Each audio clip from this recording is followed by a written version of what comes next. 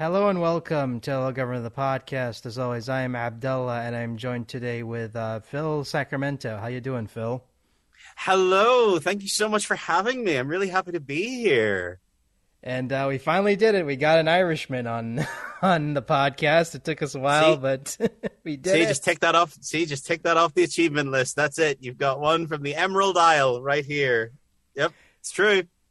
And it's so weird because we've got Scottish, we got Australian, and now we have Irish. So we're done. Oh, fantastic! You're just spreading over every coast. Wonderful. I love it. No, I'm really glad to be able to be repping the Irish right here, Northern Irish, I should say, to be more specific. But yeah, I'm really glad to be here. Thank you so much for having me. Because I when I found out you were Irish, I'm like, yeah, we got to get this guy on because like there are not that many like natural Irish voice actors working, especially in anime. Well, this is true.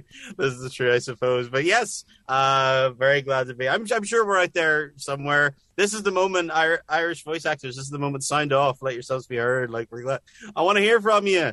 But yes, absolutely. No, I'm very pleased actually to be an Irish voice actor in working in anime right now. That's hugely exciting, and I didn't think it would. If you'd have told me like 5 years ago that was going to be me, I would have told you no way, not a chance. But yeah, I'm super excited. It's awesome to be. It's awesome to be in this place. Because one of the things I cover a lot on the show is dialects, and I've listened to enough voice actors to know when someone is putting on an accent and when someone is like not putting on an accent. Like one of the things that bugs me about like British actors playing Americans is that you can kind of tell that they're putting on an American accent. Yeah, well, I feel like I need to tread with care here because there's someone who myself, like for work and stuff, has had to put on like an American accent for other projects. I'm like kind of going and every time I remember when I first started putting myself out there in that regard, I was so nervous because I had this image in my head of like, oh my goodness, I got to do an American accent. It's going to sound awful. They're going to know. They're going to hear. They're going to figure it out. And but yeah, no, I think I think there's a lot of very justified anxiety when it comes to approaching like an accent. It's definitely especially if it's not your native one. And accents I think are something that just people really struggle with, and it can be a tough road to like hammer it out and kind of get it right. I think I just try to listen to it whenever I can. Like if I know I've got an accent coming up, I'll like obsessively like seek out all media or like news, television, or anything that I can find with an accent in it, just so I can go, let me listen to you, let me uncover your secrets. I must know. Yeah, pull a Sissy Jones and like record people on the bus to listen to their accents to get it right. Yeah. Yeah.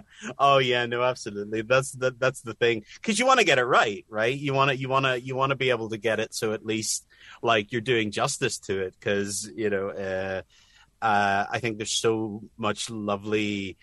I don't know. There's so much lovely color that comes with like having all these different accents like represented in media, and I think it's wonderful that like. We're at a stage now where we're increasingly seeing more and more diversity in like accents and hearing native tongues be used more and more in media. And yeah, I think that just makes it all the more important then that whenever you are like switching your accent and switching your like your vocal home for work, that like you just sort of do the due diligence and try to make it sound as accurate and believable as you can make it, and make it that much more enjoyable.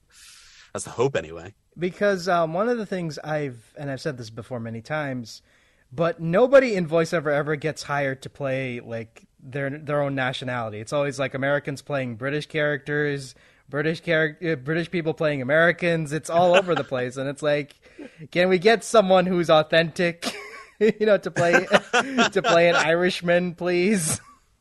I know you would sort of think, and you would think like there's so many like so many Irish people out there who are working in the creative sectors, and so many Irish actors and wonderful talents. Yeah, it's great to it's great to see more of them kind of being given the chance to kind of showcase themselves in something. And but yeah, well, that was I mean, that was why I was so excited with like working on Tribe 9, was just because our like director Marissa Lenti, who was absolutely stellar, an incredible director all the way through the process. You know, she took the chance on, you know, like someone like me who's from Northern Ireland, and just who I have this very unique tone and sound that's informed very much by my, you know, my living in Northern Ireland, and my, you know, growing up here. So and her willingness and like excitement in bringing that kind of sound over to kind of give the character in Tribe 9 something like unique that people hadn't heard before. I think something I was really thankful for as an actor, and I think it's just wonderful that like I had the opportunity to breathe life into this larger than life character with my own native sound. Which yeah, it was hugely exciting. Because the reason I bring that up is because I was watching a YouTube video, and someone had pointed out that, you know, you see a lot of these fantasy animes and everyone speaks like they're from, you know, America. And that kind of takes you out of it, and someone made a great point in that, would the English dub have made any difference if you actually got natural speaking British actors to do all the dubbing? Would it have made that much of a difference? I don't know. I think it's hard to know. I think I tend to think of it less as a question of like of a qualitative difference versus kind of, I think, a difference of color. I think it gives it a different feel, it immerses you in a different way. It feels fresh and exciting when you hear a voice type that you haven't heard often before. I mean, there's something to be said for, I think, familiarity. You know, like watching a television show, I think it's hugely important whenever you can watch a TV show and like hear something that is familiar to you coming back to you through it. I think that's an important part of, you know, the way we consume media in general. But I think like I think then, to your point, as you're saying there, I think all the better then that we sort of increase the diversity of voices that we're hearing in those spaces, so that it's we introduce even more nuance and more color and different perspectives into these shows. And yeah, I'm really excited. I think it's a great time for that, and I think increasingly we're going to see more and more of that as we go forward. So I'm very excited. And I get that, you know, they had to work with what they had. It's like, you know, it's fantasy, so it's not, you know, it's not specifically any region, but at the same time, it's like, it kind of takes me out of it when you hear someone who's like dressed, you know, a princess character is like prim and proper, speaking like she's from like Idaho or something. Yeah, there's certain, I can understand sort of the sort of the disconnect there in some regards. The idea, because I mean, obviously, like we take our marks very closely from, you know, the source material, and we, you know, all of our we go to the source material first for all the clues and everything we can learn to kind of inform us about who our characters are. And, you know, we want to pay that proper respect when we you know, stand in front of the microphone to perform them. So I think it's finding that line of being respectful to what exists there already, and this, you know, like sort of discovering the character as was intended by the people who, you know, wrote them, and then finding ways to kind of bridge that gap with like what we bring as performers and our own unique sounds and our own experiences, and to make it something that is, again, loyal to the intention, but sort of gives sort of reflects who we are as our performers and how we inflect and influence that. But yeah, I can absolutely appreciate that it can be when that process doesn't work for a person on the listening end, it can definitely create this dissonance that just sort of seems to kind of break the illusion of immersion that we're trying to go for. But it's such an intangible and difficult thing, I think, to really nail perfectly, which is why I think the people who are working on casting these shows right now are doing such a fantastic job with bringing these great voices in, because they're really like, and my own experience like with Tribe 9 was just that, every time I would hear a new voice, I would just be like, that's perfect. That's exactly how that person should sound. It's so good. But yeah, so I can absolutely get where you're coming from there. Because I think, and I don't know if this is going to sound like a controversial opinion, but I feel like the reason why Tribe 9's English dub was so great is because, you had Lenti at the helm. And I believe that if you had given that job to anyone else, they wouldn't have understood it. But I think Lenti is very passionate about the show, and it shows, because they, like, all the performances were just dead on great. Like, I have yet to think of a single performance in that show where it was like, this is terrible to listen to. Everyone was just so perfectly cast. It was just so well done, and I feel like if you had given it to someone else, they wouldn't have understood it. They'd be like, I'm not going to put an effort into this.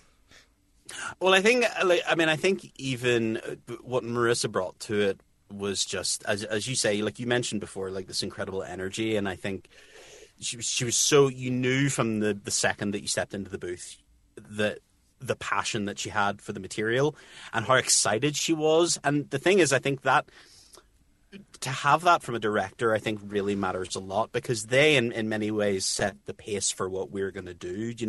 It's a collaborative back and forth between actor and director, but the director is the one that's really going to set the expectation and the pacing for you. So whenever you're coming into a project, especially like you're coming in, fresh, and you're only just sort of beginning to discover the character, to have someone who's like really effusive and excited about the world and who these characters are, and really want to hone in on this and what makes these characters special. I think that's so rewarding and enriching for an actor, because you just sort of feel like, well, you feel like you're in a safe pair of hands. You feel like you can take chances, you can make decisions, and really work to find where the character sits. But I think like Marissa's touch, and I think the touch of everybody who sort of worked on this project, I think really helped to make it what it was, and really it's because of them that the project feels as special and as exciting as it does, because I think it's just made with an extraordinary amount of craft, and at every level of it, including the people who are like coming together to pick the right voices, the right writers, so I think at every stage, I think there was just so much love and craft poured into this show that they made it as easy and as comfortable as possible for us, and certainly for me as an actor coming in, to really discover this show and fall in love with it and understand why they were so excited about it. And and as you say, I think that comes. I hope that comes across then for people that watch it and for people that listen, because there's a tremendous amount of love all throughout the production of this show. And I think it is really something special for that. Because I know that dubs versus subs is like a very hot button issue, and Lord knows there are so many discussions on that. And I said this before, but if you're a first time listener, I believe both are valid. Mm-hmm. But I personally watch dubs because I've said this before. I want to see how well the material translates into another language. And It is not easy to take something that is culturally, Japanese and try to translate that to to an English-speaking audience. Oh, for sure. I mean, absolutely. And I'm I have no experience when it comes to the immense task of translating and localizing projects like this. I can only imagine how much of a daunting task that is, because, as you say, quite rightly so, these are very these are cultural these are products of other cultures, and they reflect different perspectives and different values. And so you want to find something that trying to do it in a way and trying to bring this material over in a way that is respectful but also engaging and relatable and familiar, I think is really an admirable task, and a daunting one, I think, for people. But again, I think it comes back to that thing of like the craft that was put into this, and the fact that the people, there was so much work put into. I remember we talked during like recording sessions about like the work that was put into making sure that like we could sneak knowing baseball references into the material, and making sure that if we were invoking people's names in certain terms, that we could, we were always looking for little things, little nuggets to kind of show that, like, yes, like we, the people who are working on this understand the space from which it's coming, but also like ways in which the cultures overlap, and you get this lovely space where you can kind of put in these references, and people, watching it here or abroad would be like, oh yeah, no, I get that. That's cool. That's really, really awesome. And when it works, I think it's like a chef's kiss. It's just like this great moment. But yeah, I think especially in relation to subs and dubs, obviously the endless debate that goes on. I mean, like yourself, I like them both. I love them both. Of course, I'm biased, mind you, I will say, but yeah, because I think there's something fascinating about digging into how these differences are perceived, and how the intention of a work in one space carries over and is translated, into another space. And how it resonates, whether it resonates differently or whether it resonates the same, or does it bring up different ideas, or, which I think is really, really interesting. So yeah, no, for sure.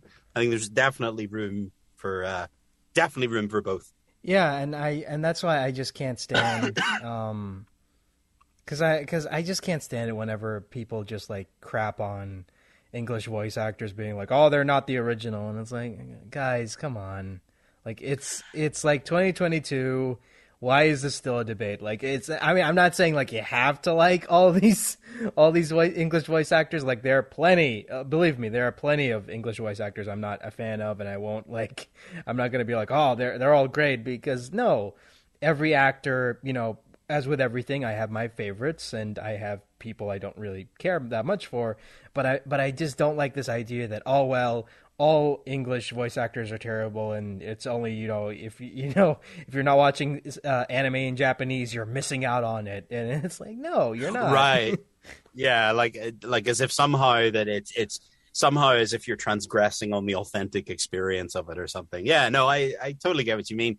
I personally think it's a shame. I think it's a sort of a slightly reductionist view to look at it, like, to look at dubs as kind of like, oh, dubs aren't worth your time by sheer virtue of the fact that they are an adaptation and nothing else, and I think that does a massive disservice not only to like the people who work so hard to bring this material across to different territories, and to try and get it in front of as many people as possible, but also like I think it's another way to enjoy it. It's another way to engage with the material. I quite like when I listen to dubs. I actually will frequently bounce back and forth between the two versions, because I'm fascinated. I suppose like it comes from from an actor's space, but I'm fascinated in the differences in approaches between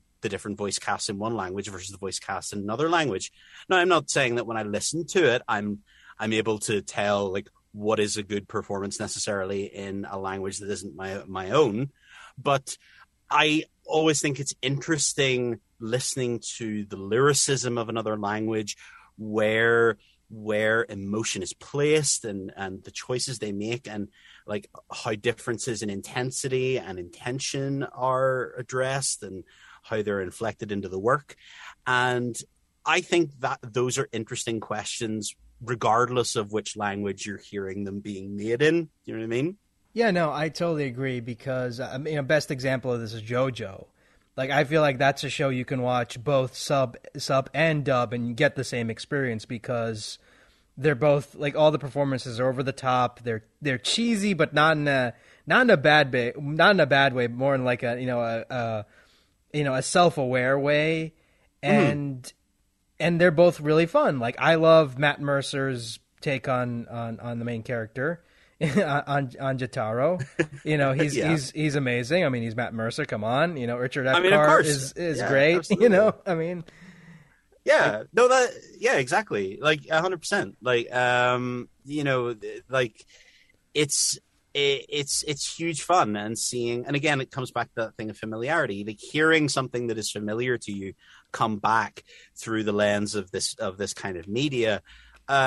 There's something exciting about that. There's something really engaging about that. I think that's just really, really cool. And I think that, and again, I come at this from an actor's perspective, in the sense that, ultimately actors, we're trying to find something engaging. We're working to find the drama wherever it may be. And so it's like, we're at our happiest whenever we find the things about those characters that we can latch onto and really elevate and put in front of people, and going, you see, this is why this is awesome.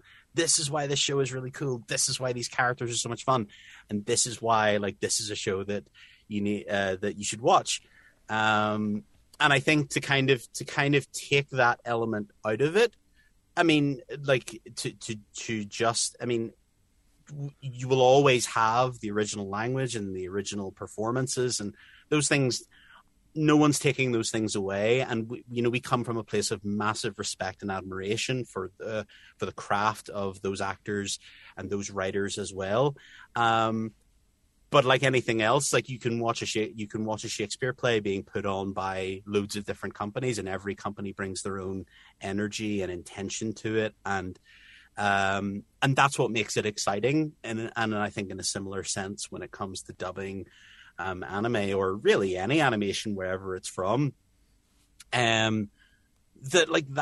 what makes it exciting. The idea is that you can take this material and adapt it in different markets and have different voices on these characters, and listening to how that can really change and change things and bring new perspectives maybe that you weren't like expecting when you first went into the material. Yeah, because I remember interviewing someone who did script writing for Nagatoro, and they mentioned that one of the feedback they got for their writing was, oh, the characters sound meaner in English.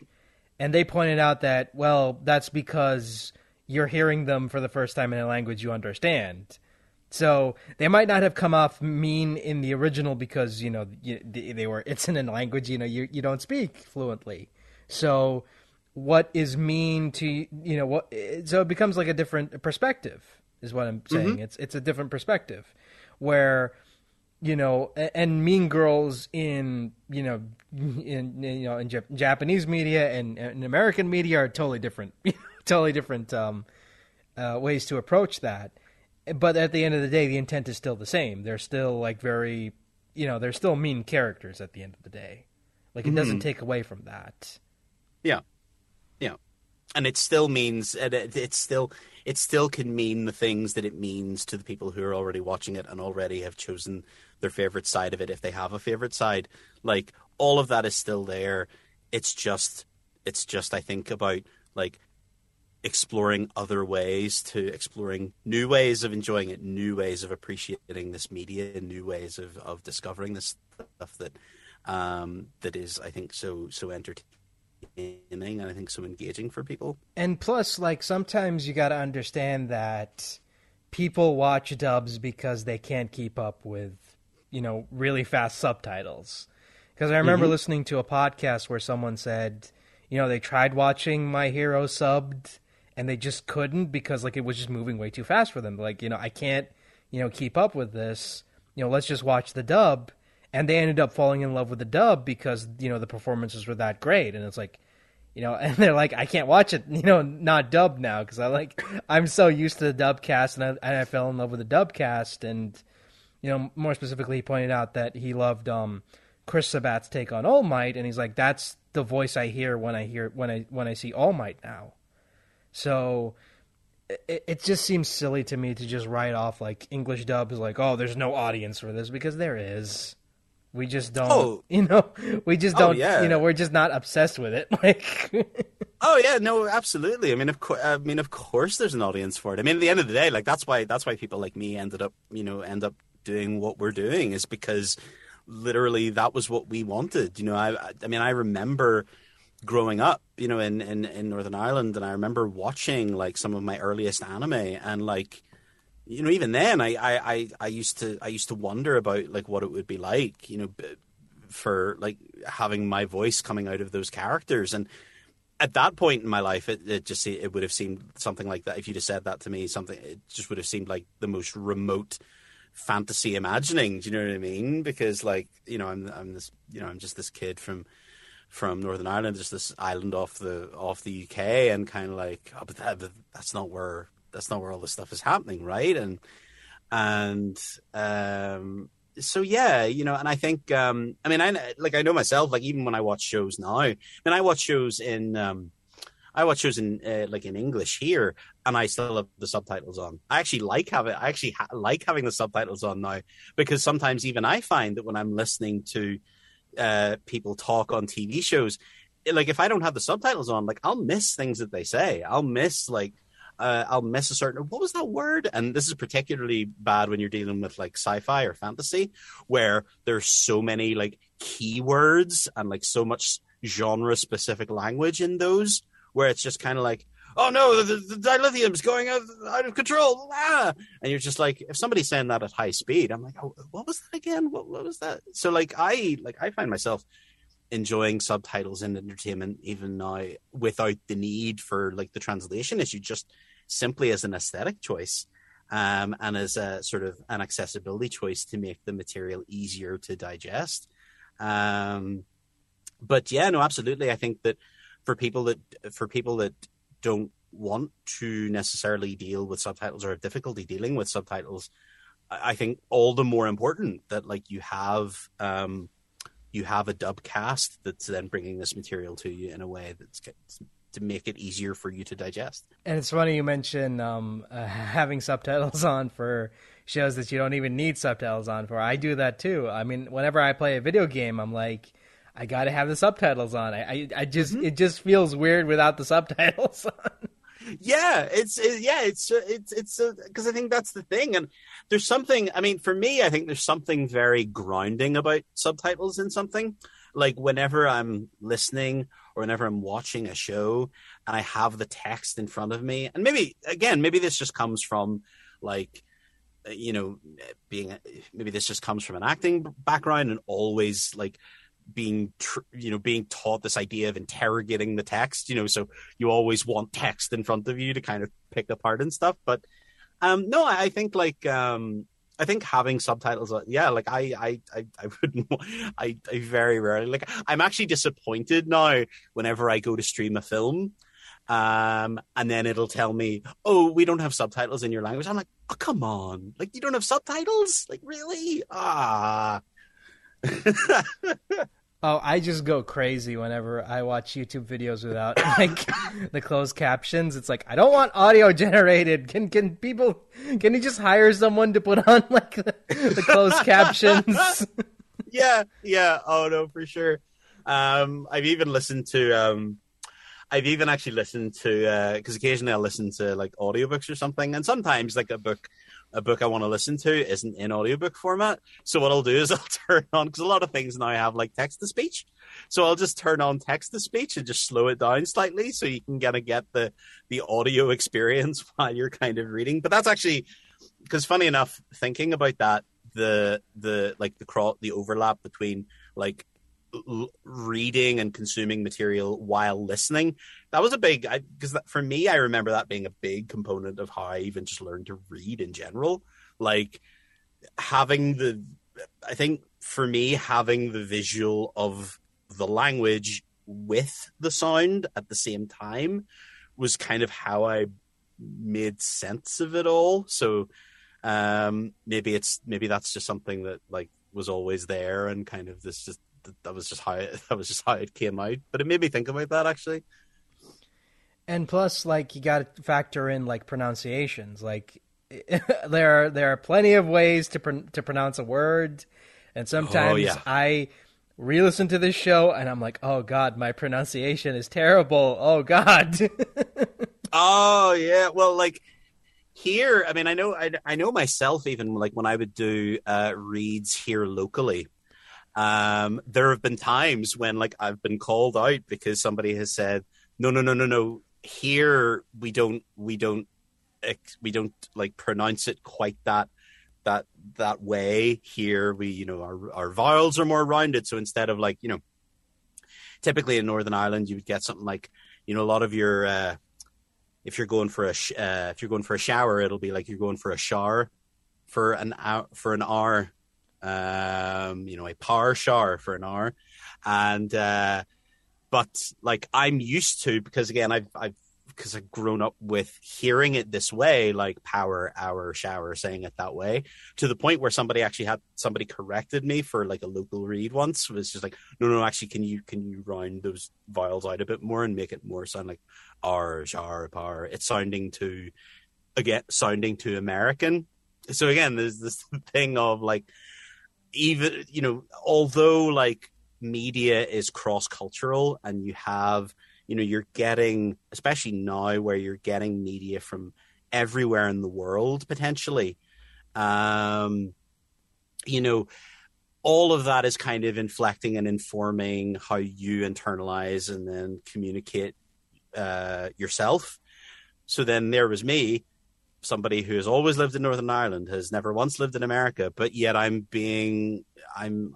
carrying with me like cultural artifacts of this is how it's said in America, or this is how it's said in Britain, or this is how it's said in Wales, or wherever it may be, Yeah, it's like you have to keep in mind the dialects and the and all the fun lingo that comes with each territory, and it's like, oh god. And I want to point this out because there's a scene in Tribe 9 towards the end of the series where your character Taiga calls the bad guys wankers, and I'm like, that's not an Irish thing. Yeah, well, the thing is, it's such an interesting thing, and that was actually one thing that when we were working on like Tribe 9, like Marissa was constantly like looking for places where we could inject like local witticisms, and she would say to me, like, if if you have any ideas in your head of like things you could stick in or things you would put in to make it sound more like more local to what like please do. So we have all sorts of great wee instances, I think, in the script of just these little Irish witticisms that Taiga would just come out with, and it was lovely. I think we referred to, because I remember saying it at one point during the recording, like we were doing a scene where Taiga, I think, was about to punch someone, and or he was getting ready for a fight, he was gearing himself up, and I can't remember what the original word was, but at some point I must have stopped and said, hey, like, could we say, like, you're going to get lamped? Like, it was basically the idea that you're going to get whacked or you're going to get hit or something like that. And I just had this idea in my head, like, oh, no, like, this needs to be lamped. I feel like he would say, like, I'm going to lamp you. And so she said, yeah. And we went with it, and it was great. And I was so happy to have that in. So, yeah, in there was a scene where Taiga is excited because he's gonna lamp someone, and I'm really glad that made it in there. Howl Your Wished was another one. Howl Your Wished actually made it into the script, and I was so happy to see it in the script because it's just like, oh, no way. Howl Your Wished, by the way, is like very like old Irish for like hold your tongue, or like that kind of thing. So Hal your wished. And we found a way to work it into Tribe 9. So yeah.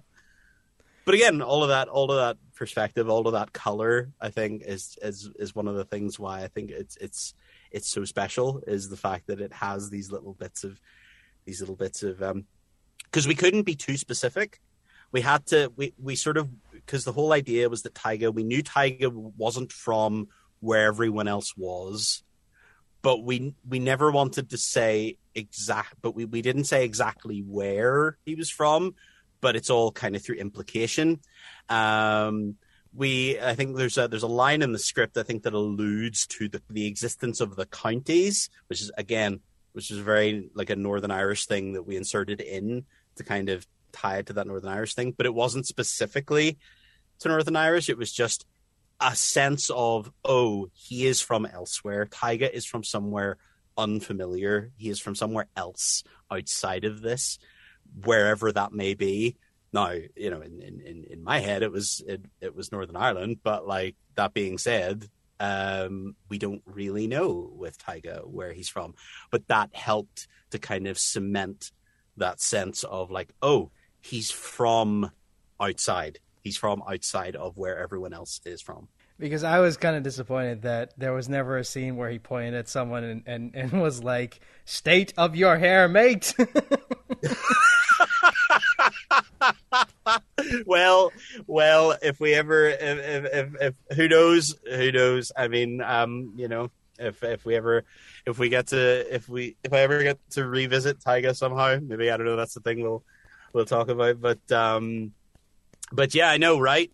But I mean, Taiga has the hair game on point. I think that's fair to say. I don't know how he does it, because my hair, there's no way I could make my hair do what his hair does. It's insane.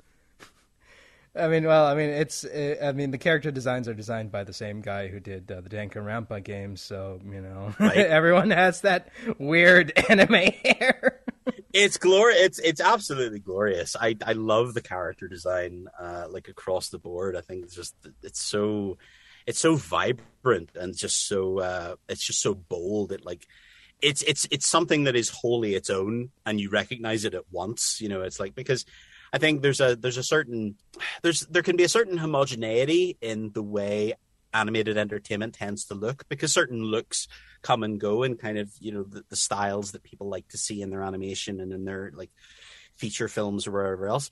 And I think what's nice about, again, one of the nice things about Tribe 9 is it has a style that is wholly its own, that is very much like, oh yeah, it is this, and whatever else is going on, when you're watching Tribe 9, you know you're watching Tribe 9, which is one of the things I think is really exciting about it. I love how all the tribes have their own gimmicks as well. I thought that was a nice touch. Like, you have the bad guys who are like modeled after Imperial Japan, and you have the, you know, your regular, you know, the good guys who are like, who dress like neon baseball players for some reason. Yeah. Street clothes. It's amazing. You have the greaser guys. And you have the guy, the fat guy who's a millionaire who has, you know, women in bikinis. It's amazing. Well, it's super cool, because it just pulls from all of these like visuals and aesthetics, and gives them this kind of high gloss, like anime, slightly cyberpunk, slightly neon, like very neon, kind of filter over the whole thing. And I don't know, there's just something almost like alchemical about seeing all of those different components come together and like really breathe life into this setting in a way that's like completely fresh and feels like something completely new and different. It's like, oh, this is exciting. Because I've often said to like I would say to my friends and stuff, because I always think one of the ways in which you make something really enduring in terms of an IP with people is like factionalization. And I think one of the great things that the Tribe 9 does is it has that really strong sense of, like, I love the idea that there are people out there watching Tribe 9 who already know who their tribe would be, like what tribe they would want to be part of, what tribe like they would want to you know, wear the colors of, and and get into the style of, and I think that's super, super awesome. And I think that's something that's really, really cool about Tribe 9, and is that it encourages that, and I think it kind of has that quality to it. So yeah, I really like that about it. And all the tribes are so out there and so over the top. It's hard not to fall in love with the world building at play. It's just so vibrant. No, I just love how, because I said this before, but I went into the series blind, so I had no idea what this was. I just looked at the character designs. I'm like, oh, it's the guy from Danganronpa did the character designs, and I know that there's a video game in the works. So, but I had no idea that it was a sports anime. Like, I had no idea that it was like in the post-apocalyptic future, the only way to solve your problems is through a game of baseball. And I'm like, what is this? Right? Yeah, it's like there is only baseball. Yeah, I love it. I love that idea. It's so, like, I remember it reminded me of this old movie that I watched from the 80s. It was like, I think it was called Robot Jocks, where it was basically like, it was a movie where that said, like, off the back of World War III, essentially all the major world's nations had like decided that how they were going to solve all of their international disputes, where basically get a giant robot from each country and fight each other. And again, it just has that thing of like, right, okay, that it has that sort of that flair to it of like, how are we going to solve our major problems? Oh, that's right, baseball. But super baseball, like super extreme baseball, where it's like really dangerous and there are weapons and all sorts of stuff. And really, it's more about fighting than it is about playing baseball. Because the opening episode, you have these like you have the stock 80s villains just showing up randomly at the hero's hideout saying, oh, we're going to buy you out. You know, let's play baseball because we want to buy you out and we're going to sell your data online. Right?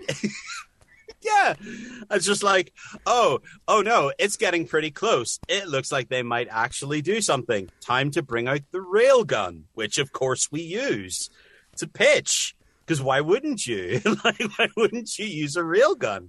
And like, why don't we have lightsaber bats? Because why not? Like, why don't we have beam bats? Sure, why not? Go nuts.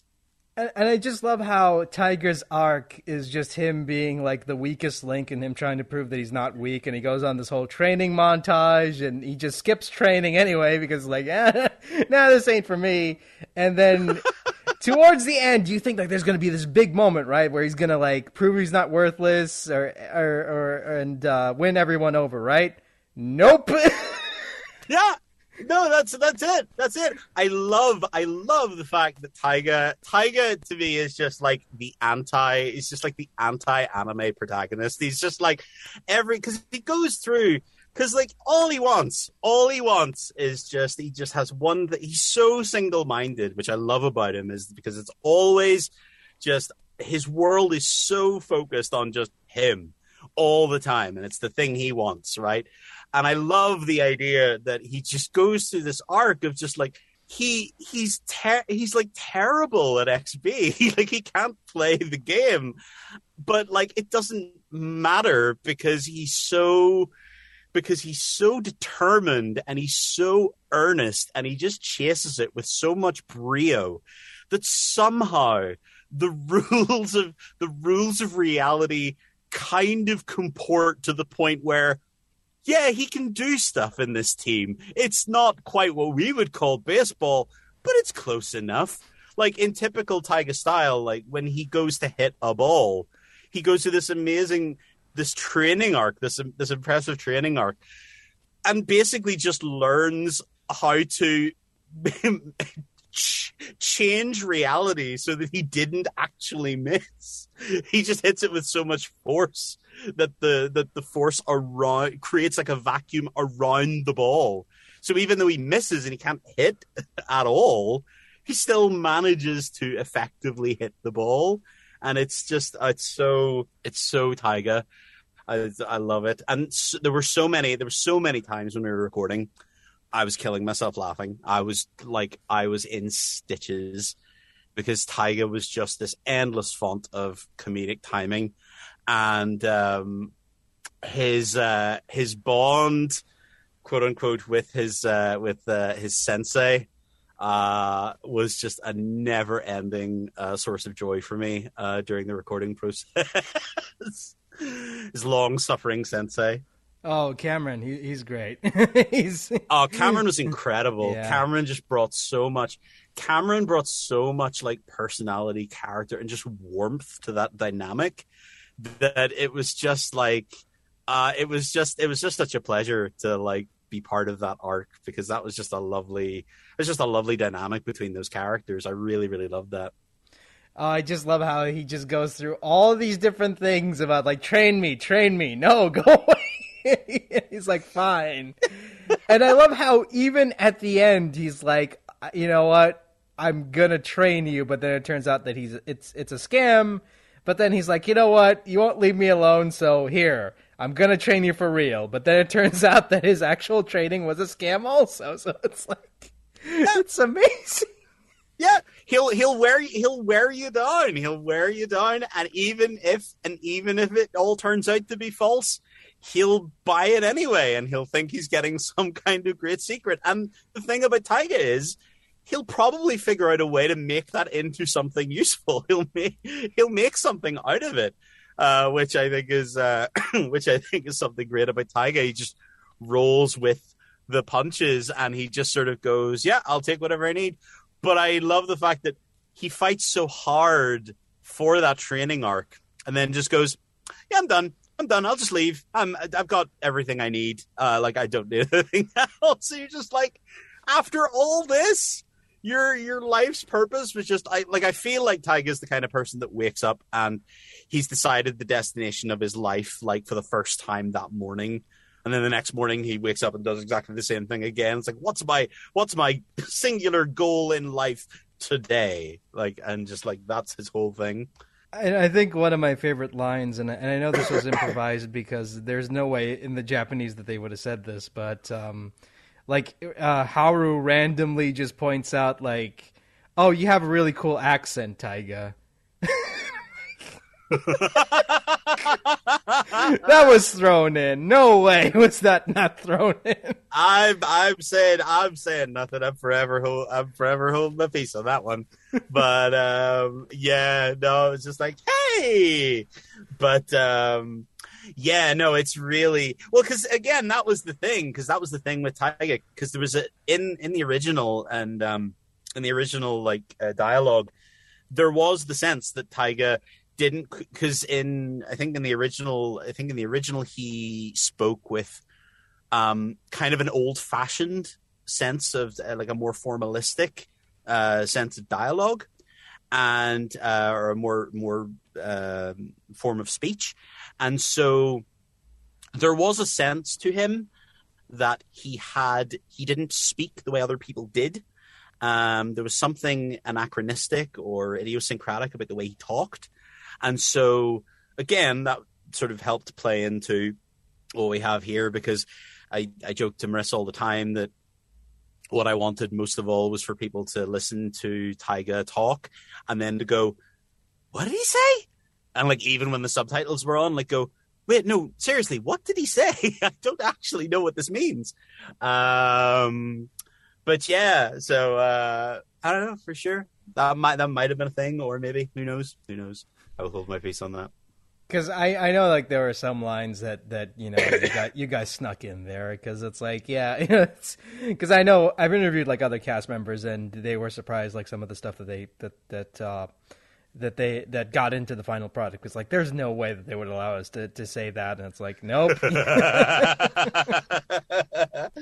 Oh no, for sure. Well, yeah, we were given like a tremendous amount of freedom to just kind of really find our characters' voices and kind of figure out like what kind of things would they say, and like we were encouraged to like come up with ideas, and like because it was because the way it was said to me was that like I want you to find out, I want you to like decide who this character is, I want you to make decisions about who this character is. And so I think for me that was what was kind of really rewarding about voicing Taiga, was that I got to I got to find that out about him, and I got to kind of chase it and see where it took me, and I got to discover, in many ways, I got to discover him each and every time I got to record with him, because even I wasn't sure exactly what he was going to say next.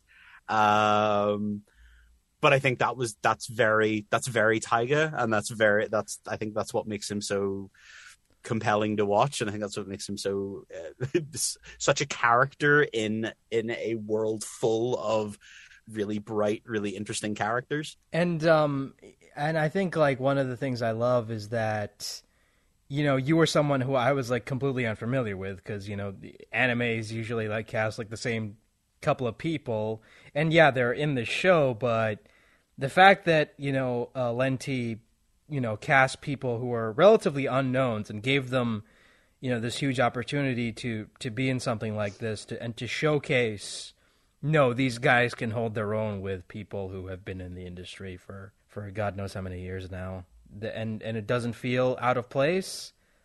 Like, man, testament to how well the dub is for this show.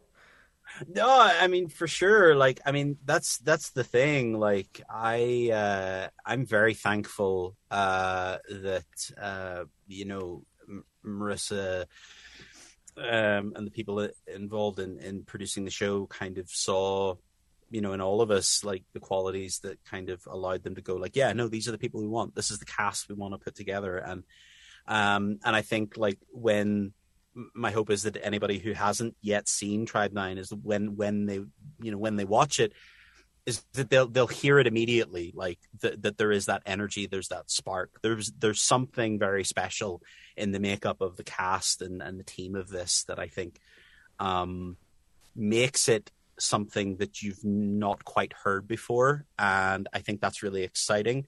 And to be in a position where, you know, you're playing alongside phenomenal talent. I mean, all the way down the line, like the entire cast, I think were just so incredible. Every time I heard them, I was just in awe. I was just like going, oh, okay, my turn next. Like, oh boy.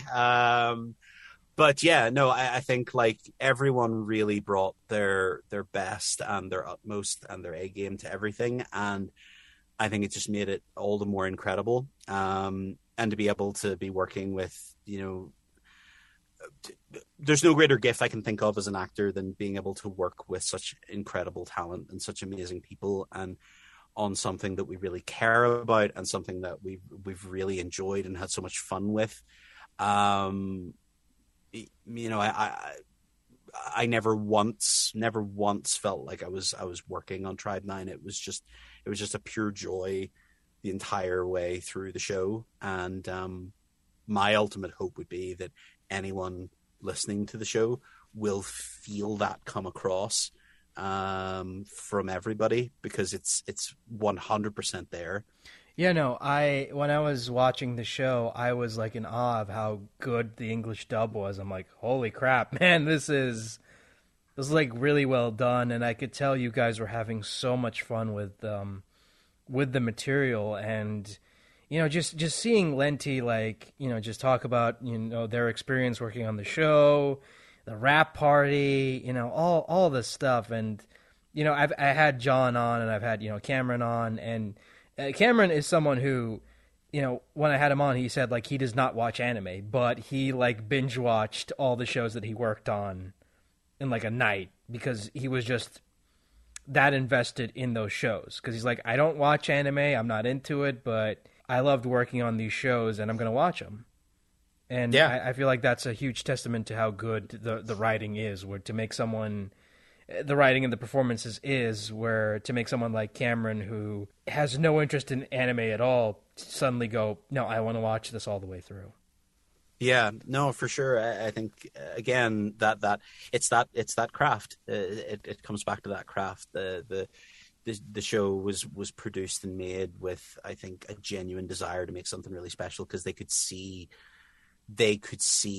what was really special about Tribe 9, and they wanted to bring that to the fore. And I think and that's infectious. I think when someone has passion for something, and someone has a vision for something and can see it for how special it is, I think, that can become very infectious to people. And I think that's the whole thing. It's just like, you knew from the beginning, like, we're on the cusp of something very unique here. And so we want to give it our best. We want to make it the best it can be. And we want to do all our due diligence to make sure that we're getting it as right as can be, to do justice not only to the original vision for Tribe 9, but also to the incredible fan community. And I mean, I have to say, the Tribe 9 fan community, out of this world, has blown my mind. Like, they have embraced the show in a way that, like, I had no idea and was not ready for. Fan art and music and the sheer outpouring of positivity and creativity for the show has been so wonderful to watch and so beautiful to see. And really, as far as I'm concerned, there can be no greater compliment paid as an actor than to see people engaging with your work and really embracing it and taking it to their hearts in the way that this community has. And especially for someone who, again, is one of those people that would watch these things when I was younger, and I would watch it with awe, and like, because this just felt like so new and exciting and something different. And the idea that now I have this amazing opportunity to be part of these things is just mind blowing. It's just this endless feedback loop of just incredible feeling and immense well-being that I'm so thrilled to be and goodwill that I'm so thrilled to be part of. But at the same time, you can't let your guard down, because if you do, then you can't, because there is never going to be a point where you're not going to be working. There is never going to be a point where you're going to say, "Oh, this is as good as my career is going to get." No, you got to keep pushing yourself forward to better and greater things. Yep, that's exactly right. Well, I think, again, the process, because I think, and especially too, if you're coming to it, if you're coming to the stage at a point where you're just getting your name established, or people are starting to kind of say your name in certain circles and that kind of thing. I think it can be easy sometimes, I think, for people to look at people that sort of come out of these places as if they've just kind of come out of the ground, as if they've kind of come out of nowhere, like, oh, I've never heard of this person before. How did they get here? And the thing is, like, the truth of it is, like, the way you get there is like anything, it takes time and it takes effort and it takes a lot of years of hard work and mastery, and a lot of people, helping me along the way, and a lot of educating myself and learning skills and testing myself all the time. And I think that's the reality. That is the reality of it. I think that one of the things that I do think is very good is that I think it is a career that is becoming increasingly more accessible in a way that it didn't used to be. I mean, I think there was a certain black box quality to, I think, this kind of work prior, where, really, if you wanted to do this kind of work or be in a position to even do this kind of work, you had to be in certain places, knowing certain people. And some of that is still there. Some of that's still the case, but I think there's much more room now, and increasingly now much more room for people to find their own ways in, and for people to find ways in that maybe had never thought that it was possible to find your way in. And that's actually something that I'm very passionate about, like, communicating to other people, is like, I am someone who at a certain point in my life would not have thought that this was what I was going to be eventually. And, years and years later, through everything. But I found my way through, and I think that more and more increasingly people can find their ways in, even if they feel that, like, at the minute where they're at, that certain that obstacles and things exist that prevent them from doing those things. That it can still be possible. You know, you can still, if you're, you can still find a way to get there. You can still find a way to make something, you know, to go after the thing that you really love the most. And I would, you know, I would encourage people if they're listening now, especially anybody else from Northern Ireland who's listening to this right now, thinking, "Hey, I wanna do this." Like, hey, listen, if you want to do this, start doing it. Like, start learning it. Start surrounding yourself with people who encourage your creativity and make you feel good about the things that you love doing, because that's the atmosphere under which you will flourish, and you can flourish and find your own way in, you know, because they are out there. Everybody's path is different, and your path might take you down a completely different route than mine. But, you know, it is out there. If it's what you want the most, you'll find your way in. No, I 100% agree with you. I because one of the things I've taken from doing this show for the past 3 years now is that everyone's journey is different. Like, nobody has, like, because that's why I feel like asking a voice actor how do you get into the business is kind of a moot question, because how they got in the business is not going to be the same way you're going to get in the business. It's not. There is no one answer. There is no magical answer that you can just say and everyone can get into the business that way, because there isn't. Everyone's journey is different.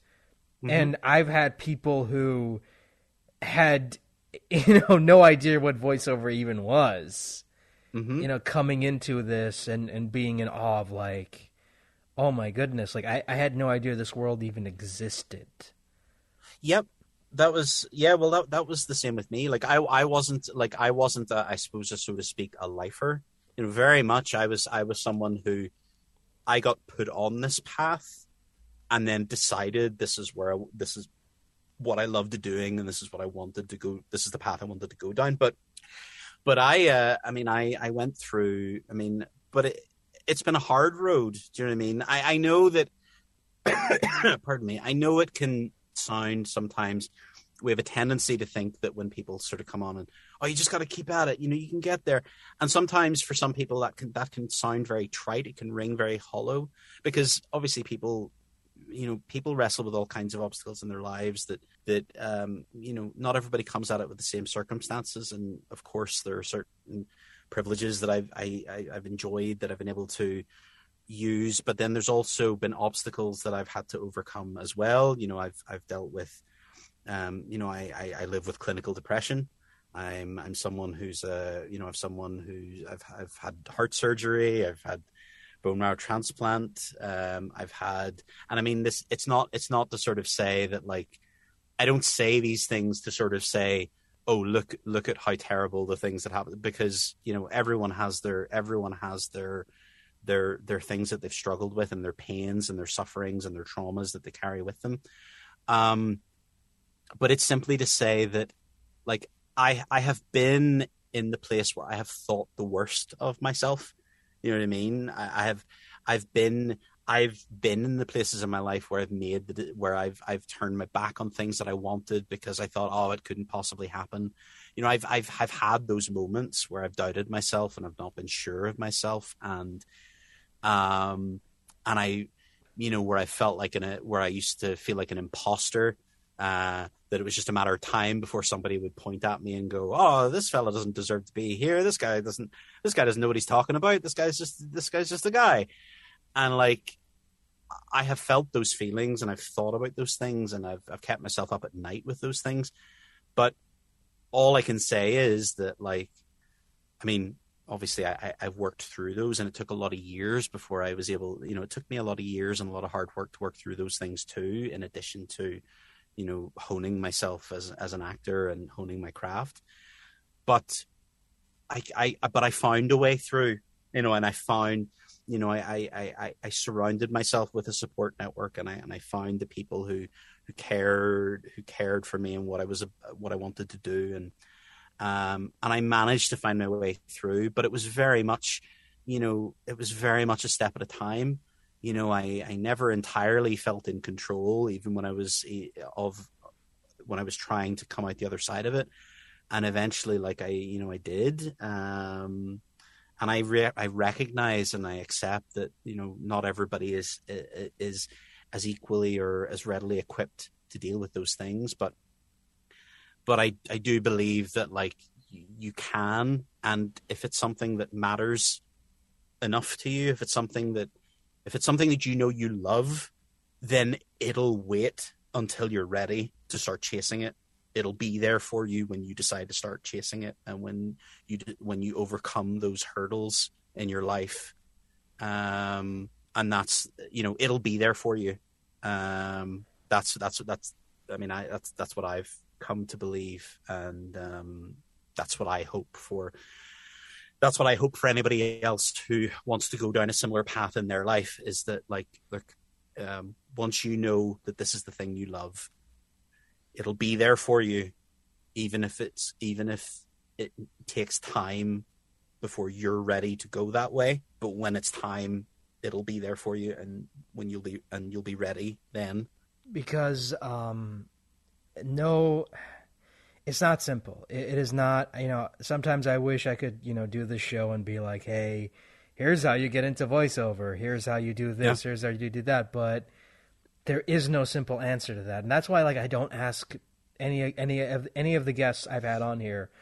I don't ask them, what advice would you give to people who want to get into the business, because I know it's not going to be the same for everybody. Like you said, sometimes you can only say so much. You can only say, hey, work hard, practice, take classes or whatever. But sometimes that's not enough, because the frustration is real. I have talked to people who are really, really talented, and sometimes I even get frustrated where I want to, like, contact them and scream at them and be like, you're so good. Why aren't you in more things? Why aren't you booking? Why aren't you doing this? Why aren't you doing that? But it's a slow process. And look, it's always going to be there for you. Trust me. And I know, because recently, one of my dearest friends, Larissa Gallagher, booked her first, like, Netflix lead anime role, and it took her years. She moved to Los Angeles since she's been in LA since 2007, so it took her a long, long time to get to where she is, and she never gave up, gave up. And I was like, watching that, watching Vampire in the Garden and hearing her as Fine and that, I was just like teary-eyed, because, like, Larissa, you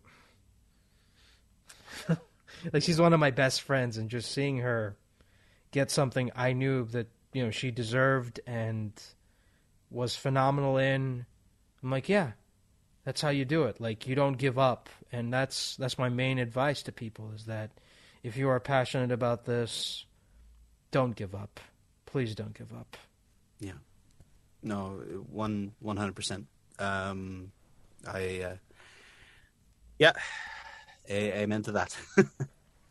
Yeah, no, sorry, getting a little emotional here, but no, it is true. I do believe that every person's journey is different, and that's why I'm in awe of voice actors, because every journey is different. Like, it's not, and the business has changed so much that asking someone who used to, who got into the business back in the 90s, like, how do you get into the business now? It's like, I don't know. It's totally different. It's not, you're not going to go around cold calling agencies anymore.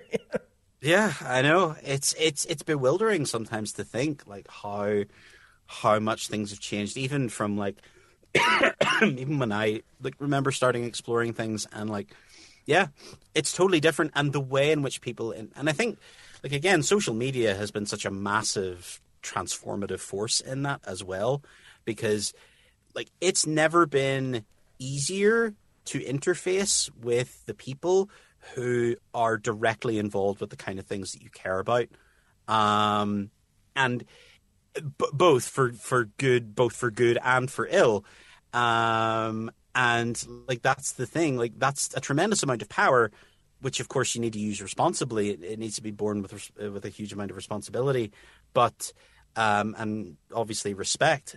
But yeah, like it's opened the doors in ways that I never thought possible before, and I'm amazed to think of even where things will be, like, 5 years from now, 10 years from now.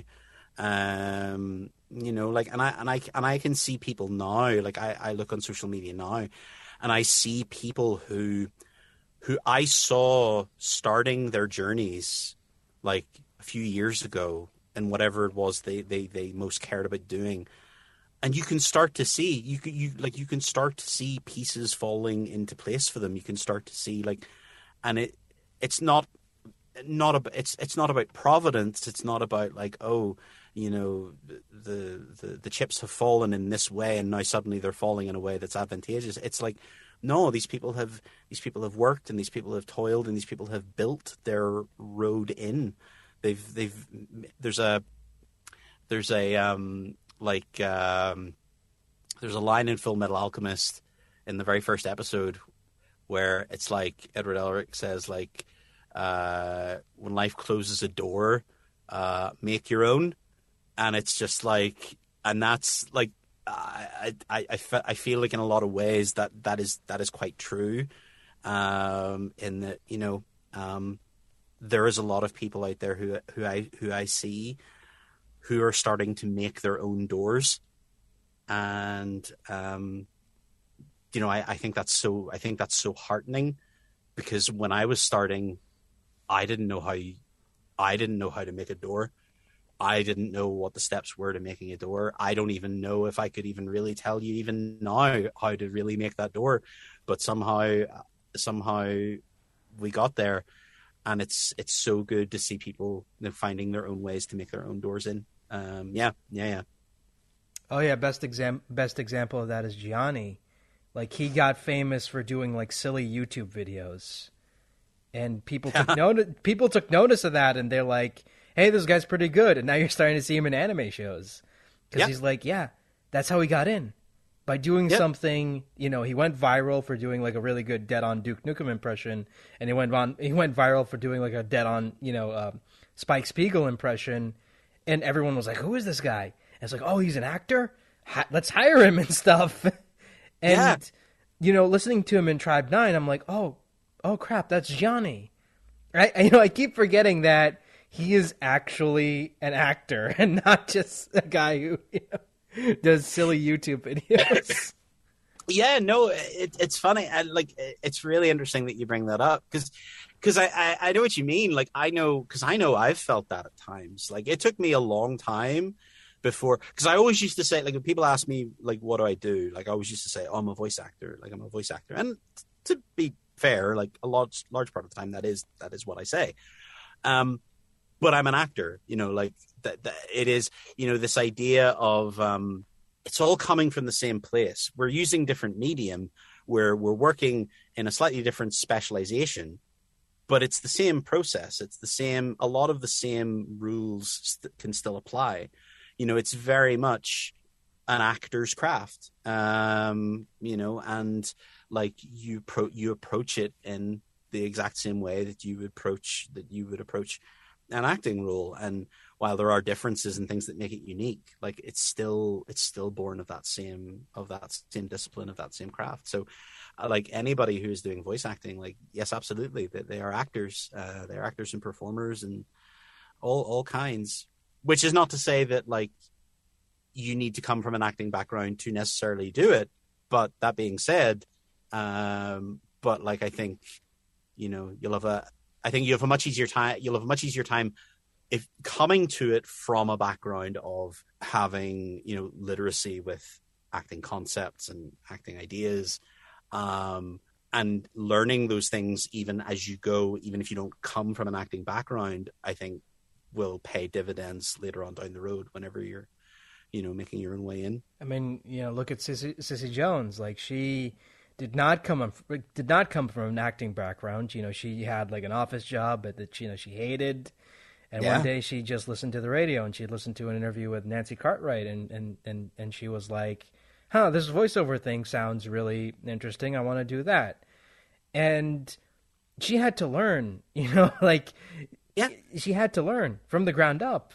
Like she didn't come in there and be like, oh, I'm gonna book Katya, first try. No, she had to learn how to act. She took acting classes. She took dialect classes. She, did everything in her power to understand what voiceover is, what acting is, creating character, all that stuff. And even now, every actor is still learning. I don't care if they've been in the business for 5 years or 50 years. Every actor is still learning. Mm-hmm. Oh, 100%. That is the thing. Part of any creative endeavor, well, really part of any endeavor, learning anything as a process, is fundamentally about understanding that you will never be at a stage where there is nothing new for you to learn. The worst place you can put yourself in is a place where you feel, kind of going back to what you were saying about like resting, this idea of resting on your laurels, this thing of like, oh, you get to a certain place and then you say to yourself, right, well, that's it, I'm done. Like, I don't need to work anymore to keep where I'm at or to keep doing. Where it's like, no, because you're always at a point. You're always going to be learning new things. You're always going to need to be learning new things. You're always going to have to teach yourself new skills to put yourself in front of new people. Those things never stop being important, and they're fundamental to what we do. Because again, I very much look at voiceover myself as very much like a compound skill, because although that is what I do, that is my performative thing. But in order to do that, in order to facilitate me being able to do that, I have had to learn a myriad other like overlapping skills. I've had to teach myself about how to put a website together. I've had to learn about how to edit video. I've had to learn how to master and mix audio. I have to learn about those sorts of things, because I have to learn about audio equipment, because in those things, like when I go out in the world and I'm trying to do this for myself, like I'm going to have to use those tools. And so, and that will never stop changing. And even like when it comes to acting, like I'm constantly listening to new performances and new performers and going, oh, wow, that's really like, whatever they're doing is really interesting. I really need to know I really want to understand how that works. And that's the thing. It's forever being curious, and the desire to forever be curious about your work and your craft. And I think that, yeah, you never do stop learning your craft. You're always developing. You're always growing. And I think you have to approach it with the humility that comes with that, which is like you have to approach it understanding that there is always going to be a gulf for you to cross. Be it in your skills, be it in your ability, be it in your personal connections. And it's always about striving to bridge that gulf somehow, some other way. And along that road, that's where your successes come, in the middle of you developing yourself. As you develop yourself and as you grow, that's where you start noticing, oh, this happened. Oh, I got this opportunity. Oh, I got this. Oh, this happened. Oh, oh, I met these people and this led to that thing. And it's kind of one of those things, like, it's like if you play an open world video game and like you go to a mountain, or like you see a mountain in the distance and you start in your starting location and you walk all the way there. And then eventually at some point you end up at the top of that mountain and you look back and you go, that's where I started from. But you weren't thinking about like all the places that you were going to go in the middle of that. You were just like, at one point you were on the mountain and you were going, oh, look at all the things I had to do to get here. Look at all the walking I had to do to get here, all the journeys I had to go, all the places and people I had to meet. And it's, for me, it's very much the same principle. You won't see the journey until you take a moment and stop and go, oh, wow. Like, yeah, I need to keep doing this. Like, this is it. Also, take notes of what is working and what isn't working, because 9 times out of 10, the stuff that is going to work, for you isn't going to work for everybody else. So yes. And I would also say, don't try to round peg square hole yourself. Like, exactly as you were saying, like, be honest and be brutal with yourself in terms of like auditing looking at yourself and looking at like, what is working for me, what isn't working for me, what isn't getting me somewhere, what is moving me forward, and what is holding me back. And like, you know, be honest about those assumptions. And the thing is, it is okay, sort of as what I say, like, it is okay if now is not the right time. If now, or where you are right now, or the circumstances you're in right now, make it so that the things you have to overcome, you're just not in the place to do that yet. That is fine. That is okay. Even if it takes you a little longer, that's okay. That there's nothing wrong with that. There's nothing wrong with taking longer to get somewhere. Because again, all of it is teaching. All of it is teaching you, and all of it is you growing, and all of it is you learning. But don't sink your energy, your resources, your time, and your mental health into things that, you know, if you're being honest, aren't working for you. You don't need those things. If they're not working for you, they're not worth sinking your time into. They're not worth sinking your energy into. That's why I don't like seeing people who are like, "Oh, I didn't book this role, therefore my career isn't going to go anywhere." No, you didn't book that role. Okay, fine, find another one. You know, keep pushing yourself. Don't just be like, "Well, oh, I didn't book my dream role." First of all, there are no dream roles. Okay, it's just they're just roles. You know, and you either get them or you don't. Yeah, the greatest antidote, I think, to dealing with, over investing in getting that one audition is audition for 99 other things. You know, if you audition for 100 things, it's a lot harder to really put everything of yourself into the success of that one audition, because you've got 99, you haven't got time for that. You've got auditions to do. You've got other auditions to record. Do you know what I mean? So it's like, I don't have time to be anxious about this audition that I sent off, because I've got another 20 to do today.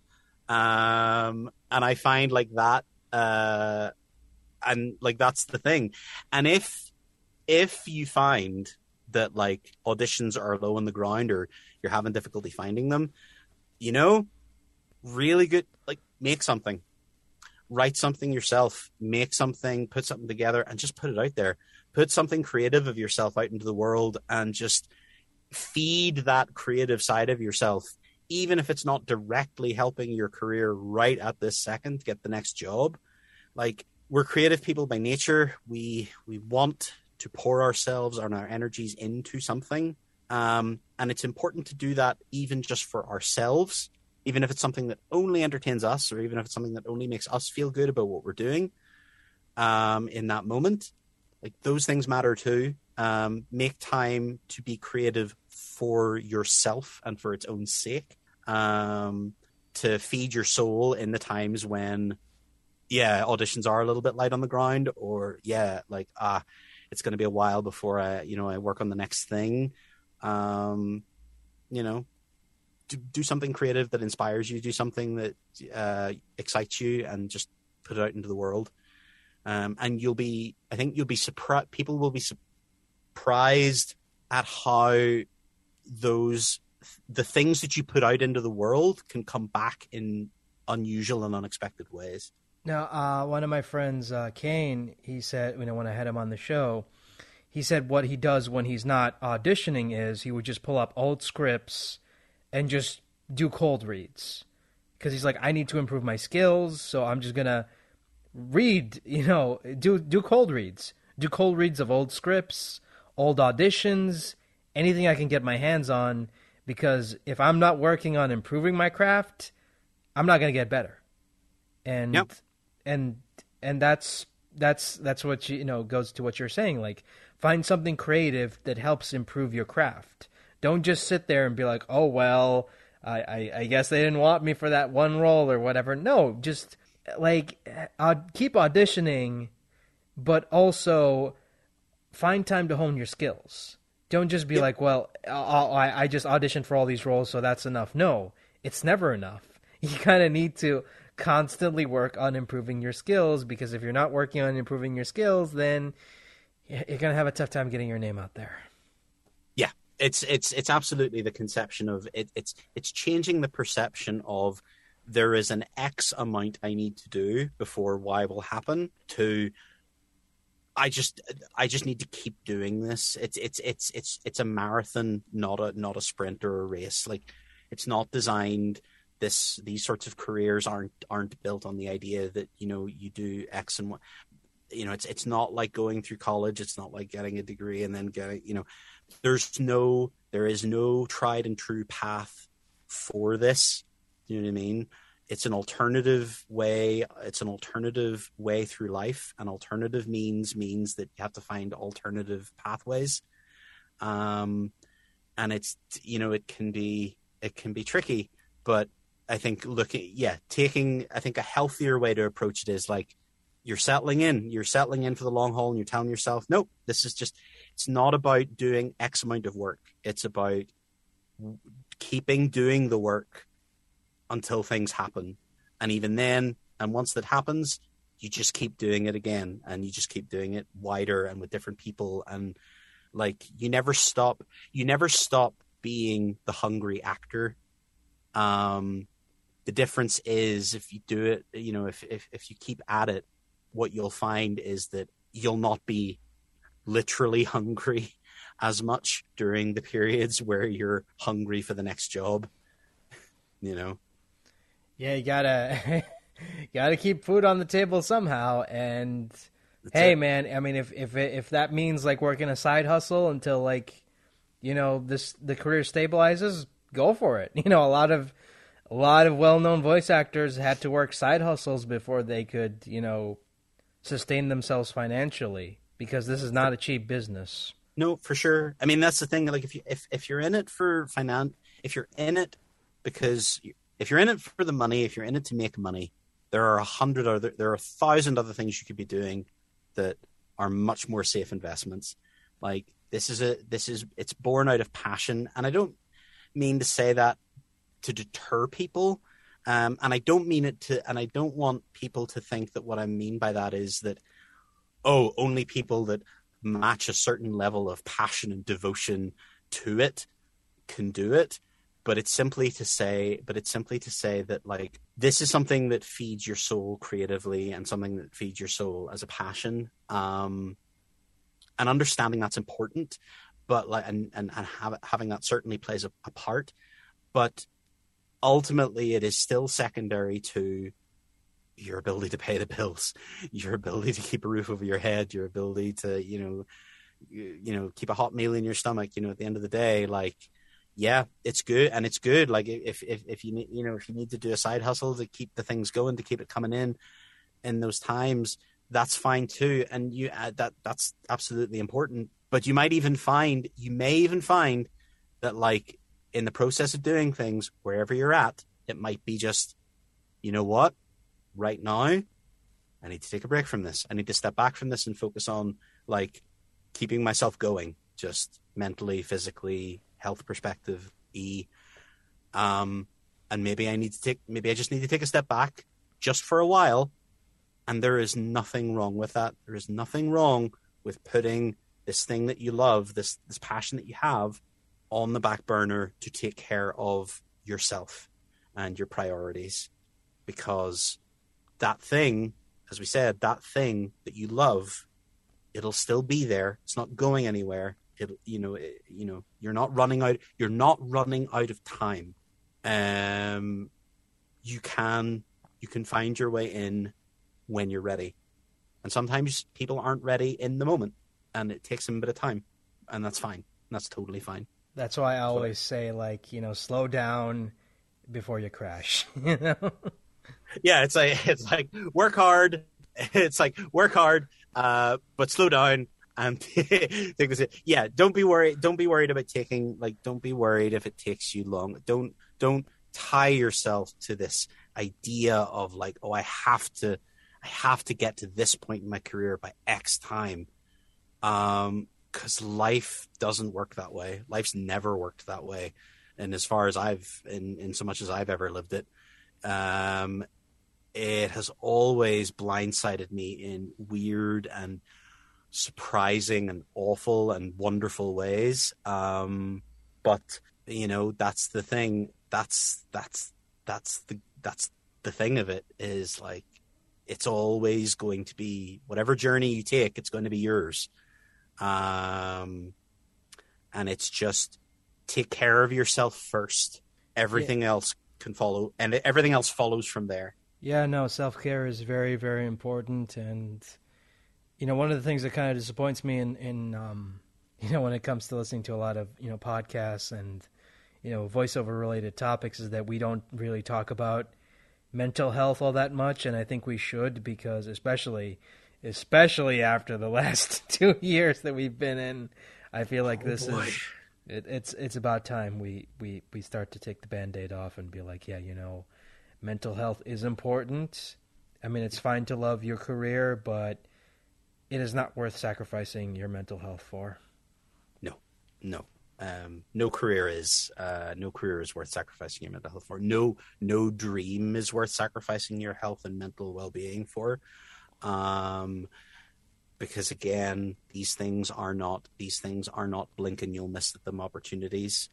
I know sometimes that there is a tendency, I think, to kind of, this idea that, I missed the train, I missed my ride, I missed my opportunity.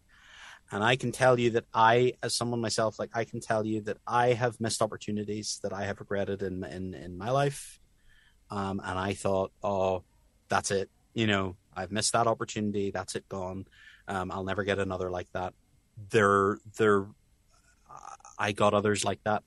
The other opportunities will come along in their own time, and it can happen. But that's the thing. I think mental health is so crucial, and I think that because we're coming into a time when I think we're starting to really interrogate ourselves in ways that we didn't before, asking questions about, well, like, how are we really? But like, no, really, how are we? Like, are we okay? And it's okay if the answer is no. It's okay if the answer is, well, not really at the minute. Actually, I'm not doing okay. I'm not doing great. Yeah, it's okay if we need a hug, or we need support, or we need a shoulder to cry on, or we just need somebody to eat ice cream with and watch a terrible movie with. And the more I think we are honest with ourselves about that, the better we'll be, the healthier we'll be, and the better placed we'll be then when we are ready to go after the things that will give us the most fulfillment and happiness. Yeah, it's not an easy journey, especially after COVID and whatever the hell is going on these days. It just becomes a lot. But I always say to people, don't give up if this is something you value and you want to continue it. Don't give up. Like, that's the worst thing you can do, because trust me, like, there are times, and I'll say this right now on this episode. This is the first. There were many times where I wanted to give up on this podcast, where I wanted to say, you know what, I'm getting so much rejections. I don't feel like I'm ever going to be good enough. Maybe I should walk away. But then, I see emails of people saying like, yeah, I want to do this. And getting the chance to talk to people, having someone like Carlos Alazraqui tell me that he loves what I'm doing with this show. It feels so surreal to me because 3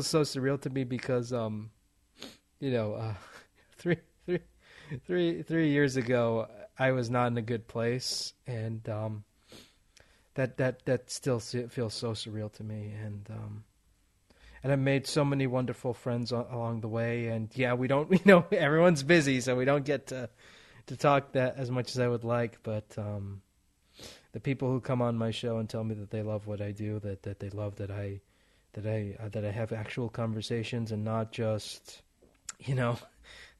Q&As, yeah, means the world to me, more than anything. And that's why I keep doing it. Like, there are always going to be no's.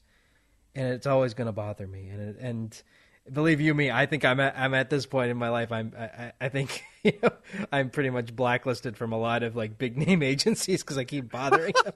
Because I keep bothering them about like, hey, is your client interested in this? Is your client interested in that? And like, no, go away. No. I know. I think we torture ourselves. I think over like, I think we invest if we invested half as much time as we do into thinking about, if we invested as much time like thinking about ourselves as we do thinking about how other people think, how we think other people think about us, I think we'd be a lot happier, for sure. And it never stops. There's time. I know there have been so many times where I've walked out of a room, I've walked out of a conversation with somebody, or I've walked out of a, even a conversation trying to, make an impression on, a business person or something like that. And you're always thinking like, oh, did I do this right? Did I do the right thing? Did I come off as this way? Did I come off as this way? And again, see all that thinking. It's just, that way lies madness. That way lies madness. The greatest favor you can do yourself, I think, as someone who is an obsessive thinker, is to just release yourself from the worry of it and just kind of go, okay, right. I don't know what this person thinks of me because it's not my head, it's theirs. It's all up to them. I can only do so much, and after that I just have to let that go because I can't do anything more. I've done everything I can, and that's it. Whatever they think is whatever they think, and I just have to carry on. But I know I have spent many's a night. Second guessing. You should see the number. You should see the amount of time it takes me to write an email. Oh gosh, when I'm writing a business email to somebody, I'm like going like, okay, no, I like this sentence. I don't know about this sentence because this sentence does it sound too needy? It's like, oh no, does this sound too like, oh god, maybe I need to change. No, do you know what? I'll just rewrite the whole thing. Like, and you're just like, you're no further forward, and I've spent all this time just kind of going like, like agonizing over the placement of a comma in my letter. And it's just like, oh, this is no. And I just get to the point now where I just go, nope, send. I'm not even going to look at it. Just send and see what happens. And then I find out afterwards that it's probably the wrong name. It's like, no. Oh, that happened to me once. I tried to contact someone and I sent the wrong email. I'm like, oh boy.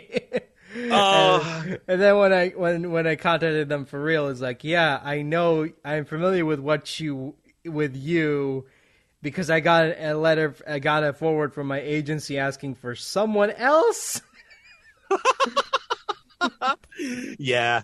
Oh, I forever blame it on autocorrect. I just say, yeah, no, autocorrect's been messing me up. It's awful. And but yeah, no, it's the worst. There's been so many times where I've had like my knuckles in my teeth, just like, oh, what did I do? Why? No, it's but I like that. I like seeing whenever someone contacts me, seeing someone make typos, because then I can be like, see, even these professional people make typos. Right? It's human, right? It's very human. It kind of diffuses the tension of it a bit, because it's just like, oh, good, okay, right. They're just like me. Yeah, we're talking something. Fine, good. That's something I can build from. Awesome. Funny story about I have a really funny story about Carlos Alazraqui, because when I contacted him for the first time, I went through his manager, and she's like, he gets a lot of requests for interviews, but we like your show seems interesting. We'll get back to you. And I'm like, okay. And then, I realized like, when I tried getting back to them, my email went to spam. So I'm like, okay, gotta log into a different email server to try to send it again. And I did. And she was like, okay, Carlos is interested. Please contact him directly at his, website email. And I'm like, okay, cool. And I didn't even have to, because I opened up my email and there was an email from him titled, and I shit you not, Interview. Interview. Yes. Oh, wonderful. Love it. There must have been a moment where it was just like, oh, just the sigh of relief, the sigh of just like, oh, thank goodness. I sure love this interview. Oh, wonderful, wonderful. Yeah, no, I feel immediately so much better about the situation when that happens. You're just like, oh, thank goodness. See, the celebrities are just like you and me. They make mistakes as well. Yeah, like we're all just people. We're all just people trying to train our autocorrect not to mess everything up. I love how, especially when it's like you can tell someone sent it from their email, from their iPhone or iPad, because it automatically says "sent from my iPad," "sent from my iPhone." Then, oh yeah, no, I can usually, yeah, because I can usually tell because it's usually inversely proportional to the amount of punctuation I see in it. Like, less punctuation there is, it's more likely that it's come from like an iPad or an iPhone. And it's just like, man.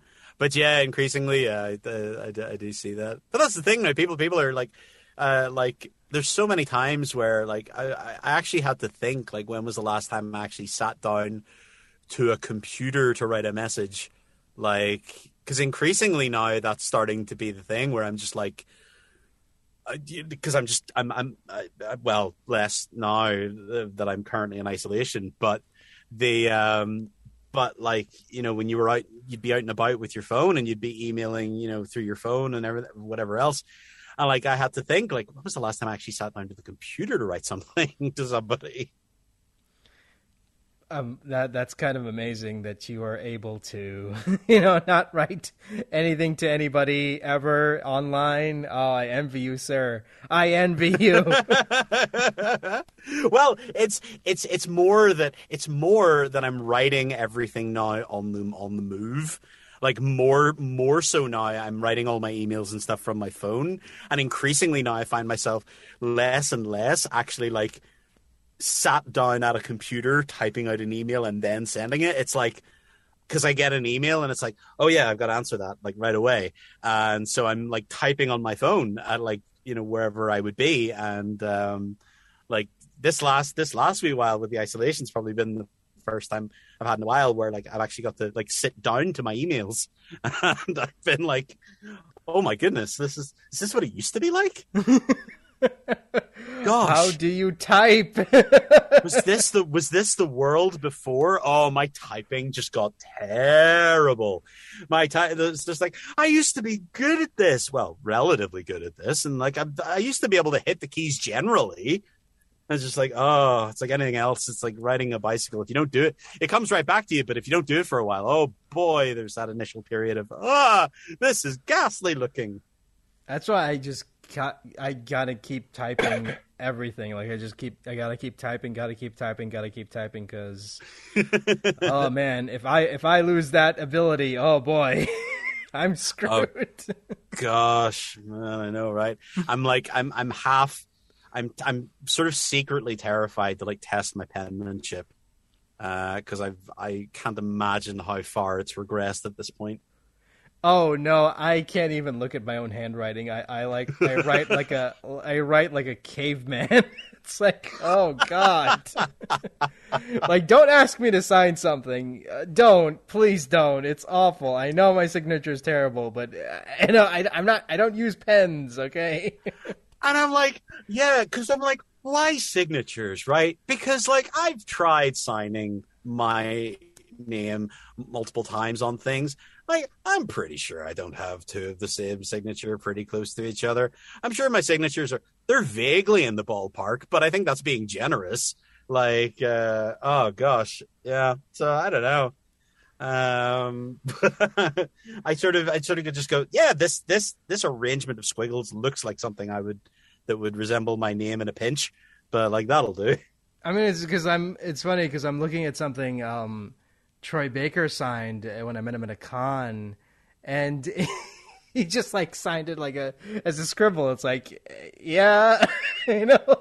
Yeah, I guess that's a T. Yeah. So I'm looking at a Batman Funko Pop he signed, and it's just like a scribble. It's like, okay. Yeah. It's like, I am so in envy. Like, I so envy the people who like who take the time to like figure out, like, they've got this little quirky symbol that's like their name, and they use that for all their signatures. And I'm like, how did you do that? Like, I want to, like, I need to figure out how you did that, because that would make my life so much easier. It's like, because again, like, I love getting stuff signed, but the more I look at these signatures, the more I'm like, did you sign this? Or was it just...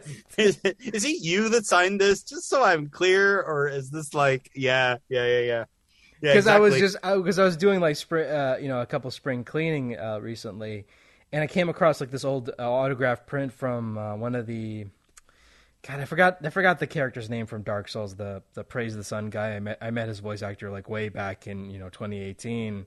Oh, wonderful! And it's a signed print, and I looked at this and I'm like, oh yeah, I met that guy. And it was a really awkward conversation because I was half asleep. Like, I was tired. I was like, because when I met him, he's like, where's your ticket for the autograph? Ticket for the autograph? What are you talking about? Where's the ticket for the autograph? We can't get him to sign something if you don't, buy a ticket for the autograph. I thought I already did that. I'm like, no, go buy a ticket for the autograph and then come back. By then the queue is just like insanely long. It's just like, oh no. No, but he was really nice. But I was just half awake. I was just like mumbling about Dark Souls and difficulty and his character, and I'm like, I don't even remember that conversation. So it is no joke. It is legitimately a blur. I have no idea how that conversation went. Oh, that's wonderful. Like, because I'm like, oh yeah, I got this, and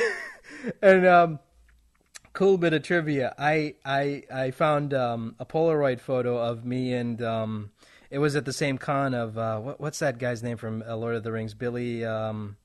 Billy Boyd. Yeah, Billy Boyd. I'm like, oh god, I remember this, and it's so funny because he's all smiling, and I just have this like smug superiority look on my face. What am I doing? What is this? Oh, it was a good start. Because it was like, hey, get your picture taken quick, and I'm like, okay. And because I rarely smile, but for whatever reason, this photograph just looks like me. Just looks like it's smug look on my face. I'm like, what is this? It's amazing. I'm terrible at taking photos I'm terrible in photos.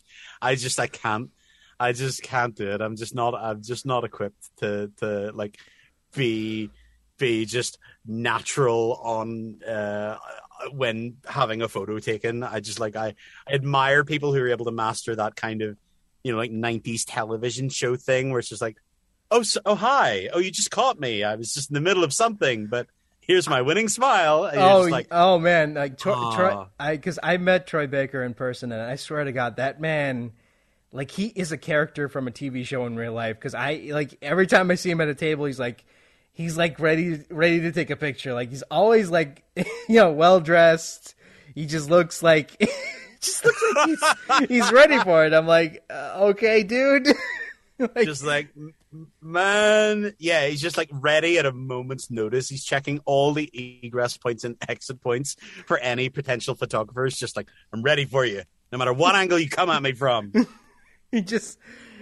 I don't think that man has ever taken a bad photo. I have never seen him take a bad photo ever, and I'm like, how do you do that? I don't know. Yeah. Wait, what secrets? What secrets did you keep? What bargains did you? What unholy bargains did you make? Anyway, I'm looking at the time, and it's almost been like 2 hours now, and I gotta wrap this up. Yes, of course, of course. Yeah. Thank you so much for taking the time off to do this. And but before we wrap up, can you give us an update on what you're currently working on and where can people find you online? Cool, no problem at all. If you want to keep up with what I'm currently working on, you can check out. I'm working on The Interrogator, which is an animated series for Games Workshop. You can check that out over on Warhammer Plus. You can also check out Tribe 9 over on Funimation, where I voice Taiga. And if you want to find out, want to get in touch with me online, you can reach me at Philip with 2 L's, philipsacramento.com. That's my website where you can get in touch with find out about what I'm up to. And you can also reach out to me on Twitter at PhilInTheBooth. All right. Thanks so much for taking the time off to do this. This has been a wonderful conversation. And, if you ever want to come back, you know where to find me. Well, thank you so much for having me. It's been a blast. I've had a genuinely wonderful conversation. It's been lovely chatting with you. Thank you so much for inviting me on, and thank you for having me. All right. Take care. Bye-bye. Yes, you too.